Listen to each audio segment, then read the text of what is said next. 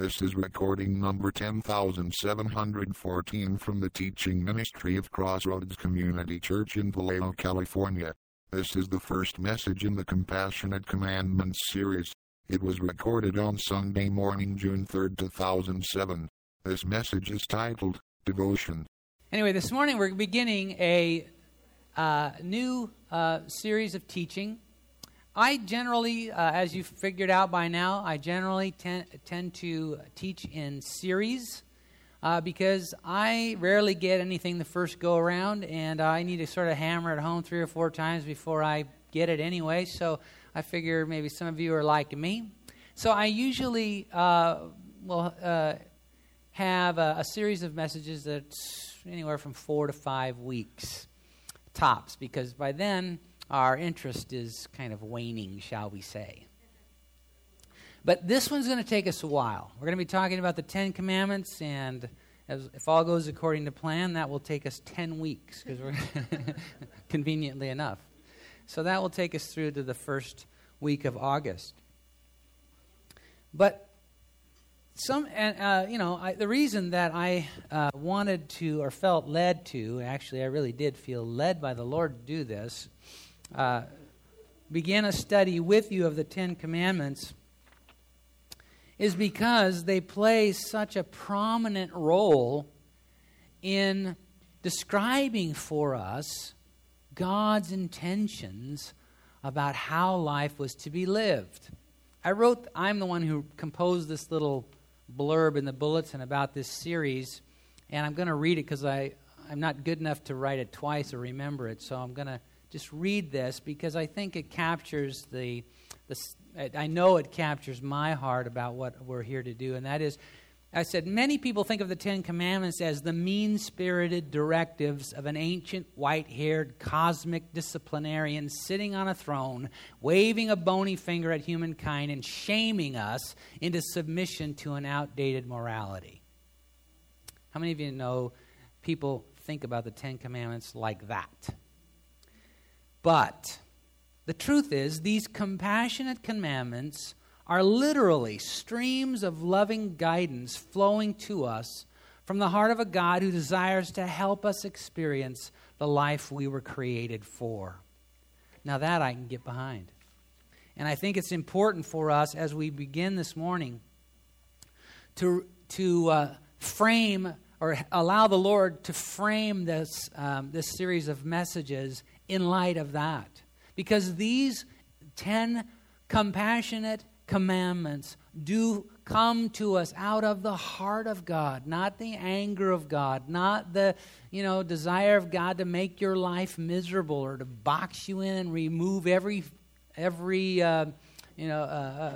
fun thing out of your life, but because God wants for you to know life the way He intended. He has given us these compassionate commandments. Now, I'm going to ask you to turn to Exodus, the second book in the Bible, and to chapter 20. Easy to find. First, when you open your Bible, there's, of course, the 10 Commandments and maybe some other stuff there, but you'll get to Genesis pretty quick. And then right after Genesis is Exodus. And when you get there, I want you to turn to chapter 20. We're going to find the listing or the passage that references the 10 Commandments in verses 1 through 17 of chapter 20. And it goes like this. And God spoke all these words, saying, I am the Lord your God who brought you out of the land of Egypt, out of the house of bondage. And some of you have seen the Charlton Heston movie, The 10 Commandments. I don't know why, but they show it always around Easter time. Doesn't have anything to do with Easter, but I guess they just sling all the religious movies at us during Easter time. So sometimes you see the 10 Commandments.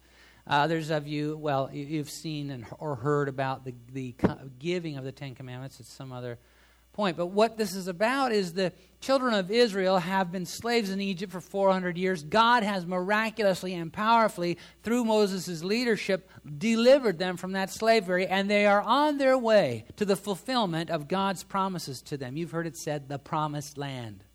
They're on their way to the fulfillment of God's promises to them. And they come to the place called Mount Sinai where God had invited them to meet Him. Moses goes up on Mount Sinai, and there This passage that we read now takes place where God gives to Moses the Ten Commandments, the Decalogue, sometimes it's referred to. Verse 3, you shall have no other gods before me.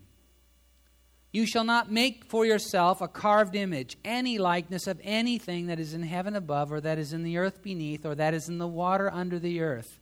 You shall not bow down to them, nor serve them, for I, the Lord your God, am a jealous God, visiting the iniquity of the fathers upon the children, to the third and fourth generation of those who hate me, but showing mercy to thousands, to those who love me and keep my commandments. You shall not take the name of the Lord your God in vain, for the Lord will not hold him guiltless who takes his name in vain. Remember the Sabbath day to keep it holy. 6 days you shall work or labor and do all your work, but the seventh day is the Sabbath of the Lord your God. In it you shall do no work. You, nor your son, nor your daughter, nor your male servant, nor your female servant, nor your cattle, nor your stranger who is within your gates. For in 6 days the Lord made the heavens and the earth, the sea and all that is in them, and rested the seventh day. Therefore the Lord blessed the Sabbath day and hallowed it. Verse 12, honor your father and your mother, that your days may be long upon the land which the Lord your God is giving you. You shall not murder. You shall not commit adultery. You shall not steal. You shall not bear false witness against your neighbor. You shall not covet your neighbor's house. You shall not covet your neighbor's wife, nor his male servant, nor his female servant, nor his ox, nor his donkey, nor anything that is your neighbor's. I'm going to ask you to turn to Matthew. Now that's the very first book in the New Testament, and to chapter 6. When we read these commandments, as we've just done, they can kind of sound harsh or hard. And there's something in us, maybe it's just me, but I tend to not like rules very much. When someone tells me I can't do something, my mind is already just whirling away with coming up with a plan for doing it. Right? I don't like rules. And in fact, we're part of a country that began in a rebellion. So there's something in our culture that just is, we don't like rules. We've lived long enough. We figured out that you got to have, some things that that people obey in order for the society to work. In other words, when I go to the stoplight out here at Minnie and Sonoma Boulevard, and it's red, I generally stop. Not always, but I generally stop, because if I don't, somebody's going to plow into me coming from the other direction. We got to have some rules in order to make things work, and we've kind of made our peace with it, but generally we're sort of opposed to people telling us what to do. But I remember when I was a kid, I don't know, maybe 7, 8 years old, something like that, and I went on a trip with my grandparents around the western states, and they took me, it was just the three of us, my grandma and grandpa and me, and they took me to one of the places that we went to was the Grand Canyon. I'd been driving in the car all day. You know how it is when you're a kid and you're sitting there and you're just dying to escape this prison of this vehicle. And so we parked, and that was my cue. I'm out the door and I'm running as fast as I can to see what all these people are looking at. You get to the edge of the Grand Canyon. I don't know how far it is down there, but it's a long way. And there's a railing, a fence. It's not real high. It's not like you're in prison or something, like I would know. But it's not real short either. But I mean, it's a significant fence. And there's all these people there at the fence looking down into the beauty of the Grand Canyon. I'm running as fast as I can. I don't know what this is. I've never been here before in my life. I'm running as fast as I can. I get to the fence and scale to the top of it, throw my legs over it, and sit on top looking down. And my grandfather goes, "Stop!" Now, it wasn't, "Oh, Randy, I don't think that's a good idea. I would prefer it if you would slow down." No, it wasn't like that. Why? Because I was headed headlong for destruction. Now that we have a God in heaven who loves us. And when he sees us charging for destruction, he's not going to step in there and say, "Oh, this is probably not a good idea. He's going to say, stop. That's what the Ten Commandments are. God who loves us and made us for a life of blessing and joy and fulfillment and safety sees us heading in a destructive way, and he says, stop. And you know what? When my grandfather said that to me, it was kind of already too late, but not that I actually went over, but, I could have. But when he said that to me, it was also not just about that moment. And the Ten Commandments are not just about these things. They're always about something bigger, something greater. When my grandfather told me to stop, embedded in that command that was designed to keep me from trouble at that moment was also a desire on his part to teach me something that would secure me in other situations where I might find myself behaving foolishly. There's something behind the command. And in all of these commands, God is talking to us about more than just what's on the surface. That's why I've asked you to turn to Matthew chapter 6, because today we're going to talk about the first of these commands.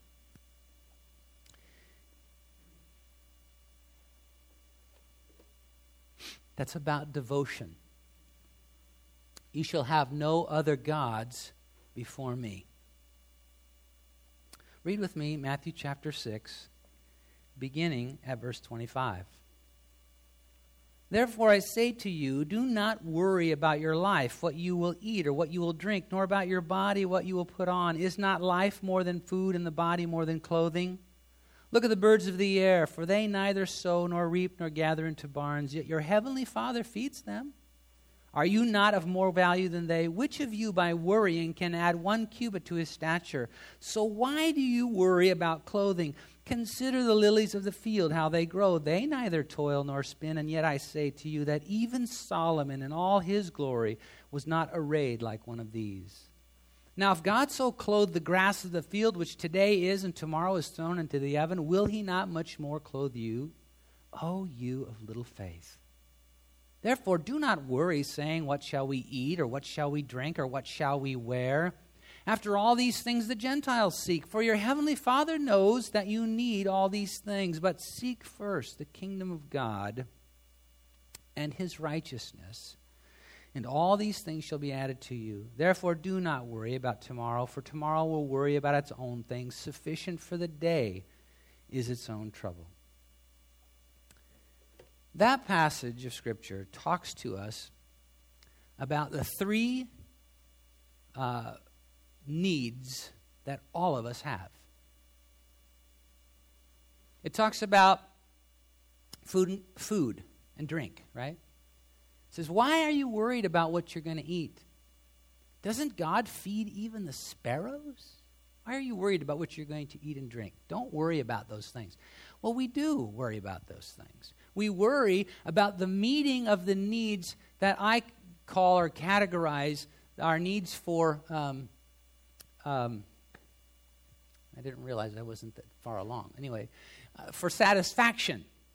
Because all of us have desires, appetites, and we worry. We wonder if we're going to be able to get those appetites met. The second of the three needs that all of us have that is described in this passage is the need for security. What will you wear? How will you clothe yourself? How will you protect yourself? How will you keep yourself secure? And the Scripture says, doesn't God clothe the lilies of the field? They don't worry. They don't, toil. They don't worry about it. They don't make their clothes. God, and yet Solomon wasn't arrayed as wonderfully as the lilies of the field. And he's saying to us, your need, your desire, your worries about how you're going to secure yourself God will take care of. The third of the three needs that we all have that are addressed in this passage is the need for significance. How many of you can add 1 cubit to your height by worrying about it? A cubit was approximately 18 inches, a measure of, a means of measure, a unit of measure, a cubit. How many of you worrying about it can add to your stature, your height? You can't. But how many of you know that in this world of 6 billion people, we're all kind of trying to figure out a way to get our head above the crowd a little bit, to be recognized, to stand out in some way. Even though many of us are sort of wallflowers like myself and we kind of want to stay in the background, still there's something about us that wants to be known as more than just a nameless face in this great sea of humanity. We want our lives to make a mark, to make a difference, don't we? I mean, I'm not interested in, having my name in lights, but I am interested in making a difference, making a mark. I want my life to matter. And we all have these three needs for satisfaction, for security, and significance. And the problem is, because those needs are so deeply ingrained in us, we will make gods of whatever we think will meet those needs. By the term God, I mean we'll put whatever it is we think will help us get those needs met, we'll put it to the top of the pile.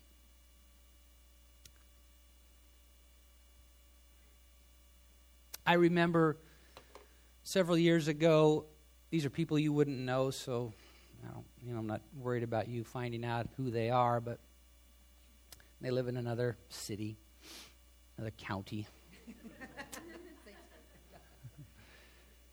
And I was doing some triage with them because their marriage was falling apart, and they came to see me, and we were talking about the fact that the man in this couple had an adulterous affair.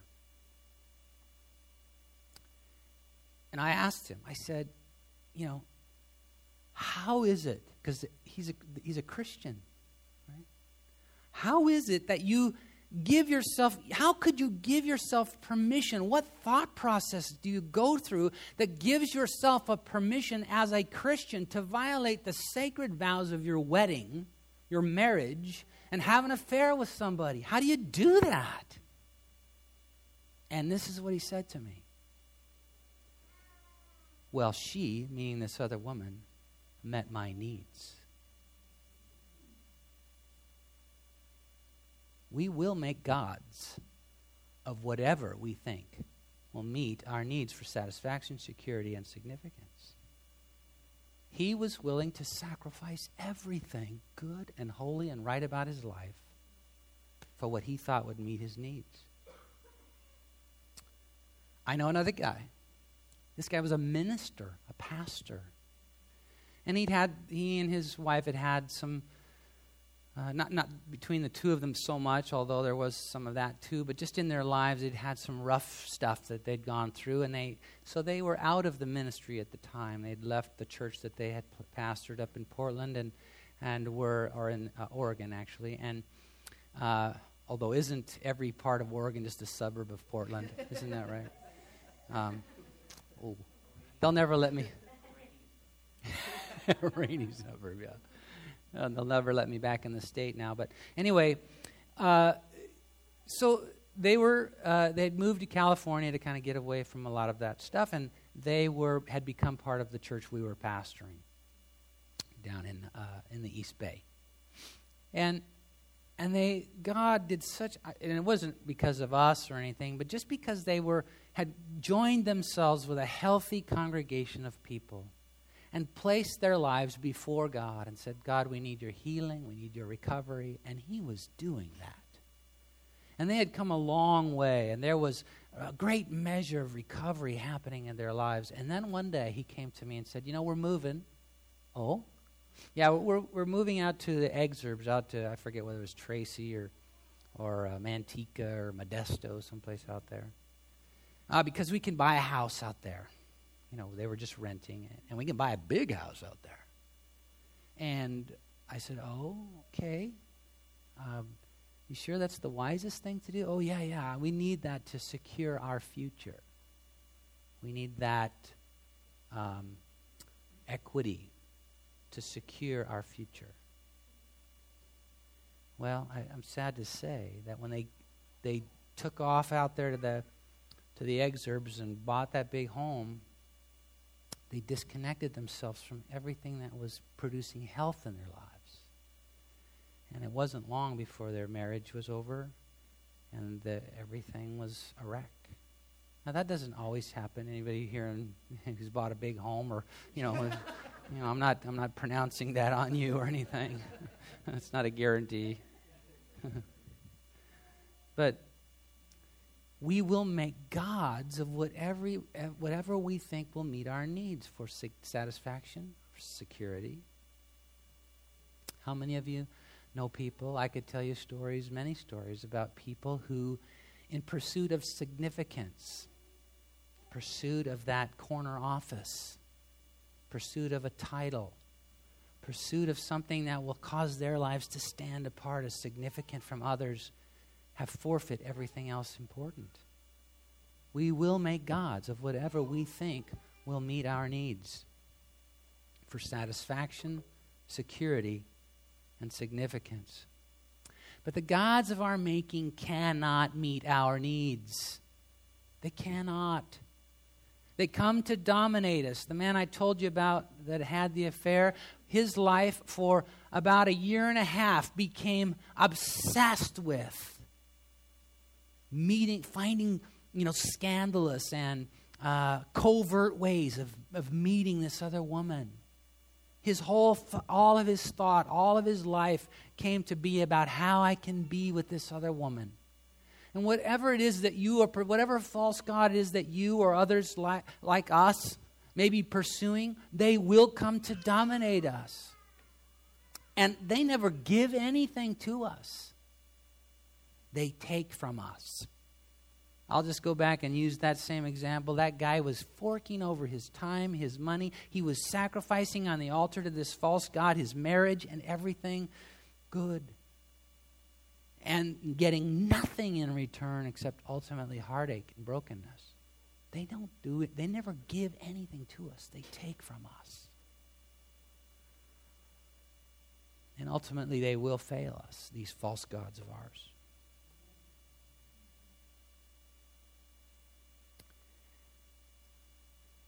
Our needs, these three needs that we have for satisfaction, for security and significance, are God-given. God caused those needs to be present in our lives so that we would seek Him for the meeting of them. It's just that we always want to turn to the shortcut. We always want to go for the bogus, the false, the counterfeit solutions. And they always end up dry in our mouth.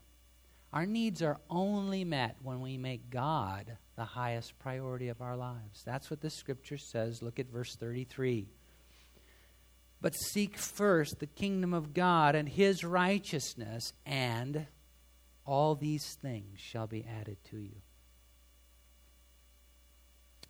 Because He's the one who knows what we really need.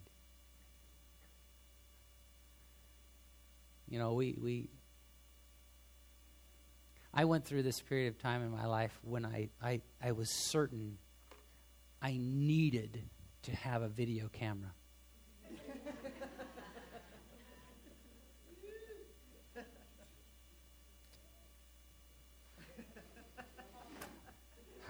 Need I say more? God knows what we really need. And when we put Him first, He meets those needs. And He is the only one that has the power to do so. Giving God first place in our lives frees us to live for more than having our needs met. I find myself like you do, often living my life in pursuit of getting those needs for satisfaction, security, and significance met, and that's all my life's about. But dear one, that's not why God created you. And he's saying, stop! Don't waste your life trying to find the means of meeting those needs apart from me. Let me meet those needs in a righteous, holy way so that you can live your life for more than that. Because that's why I created you, for more than that.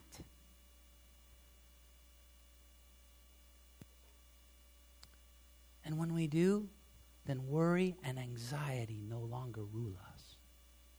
And when we do, we are free to pursue our destiny.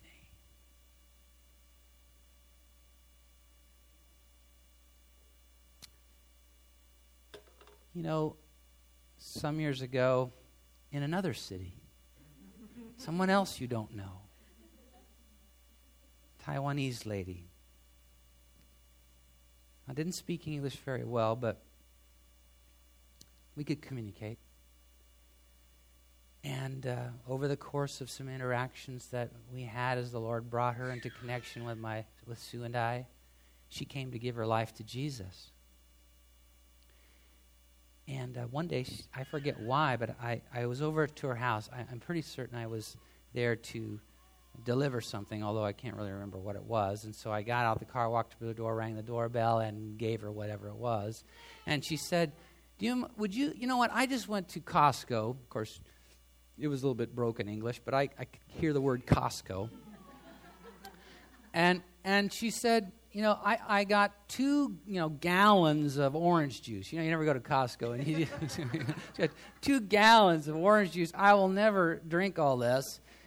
Can I give you one? I said, well, sure. So she went into her kitchen. She came out and gave me this gallon of orange juice. And so I start to walk away, and she goes, oh, can I give you something else? I said, sure. I'm thinking, well, now I'm going to get a side of beef or something, or 50,000 rolls of toilet paper or something like that, right? And so she comes back, and she's got this great big, I mean big, painting of Buddha. And she says, I don't want this in my house anymore. I don't either, No, but I took that thing, and I marched out of there, and it went to the dump. But the point is, this was happening for real in her life. Now, you and I don't have, many of us, don't have little statuettes of fat guys sitting on some altar at home when we rub the belly when we go by. But sure as that is the case for many people in this world, we have put other things before God. Those things we think will meet our needs. And I'm not pointing any fingers here because this happens to me. I regularly discover that I've done that and have to repent of it. I hear the Lord's loving command, don't have anything else before me. I'm the only one who can meet your needs. And when I do, then you're free to pursue destiny rather than simply meeting needs. I want to invite you to come with me before God and picture yourself, whatever that is that's come between you and God, that you've pushed up to a higher priority in your life than it needs to be. Let's hand it over to somebody. In fact, I know what we'll do, but let's hand that over and say, I don't want this in my house anymore. Stand with me.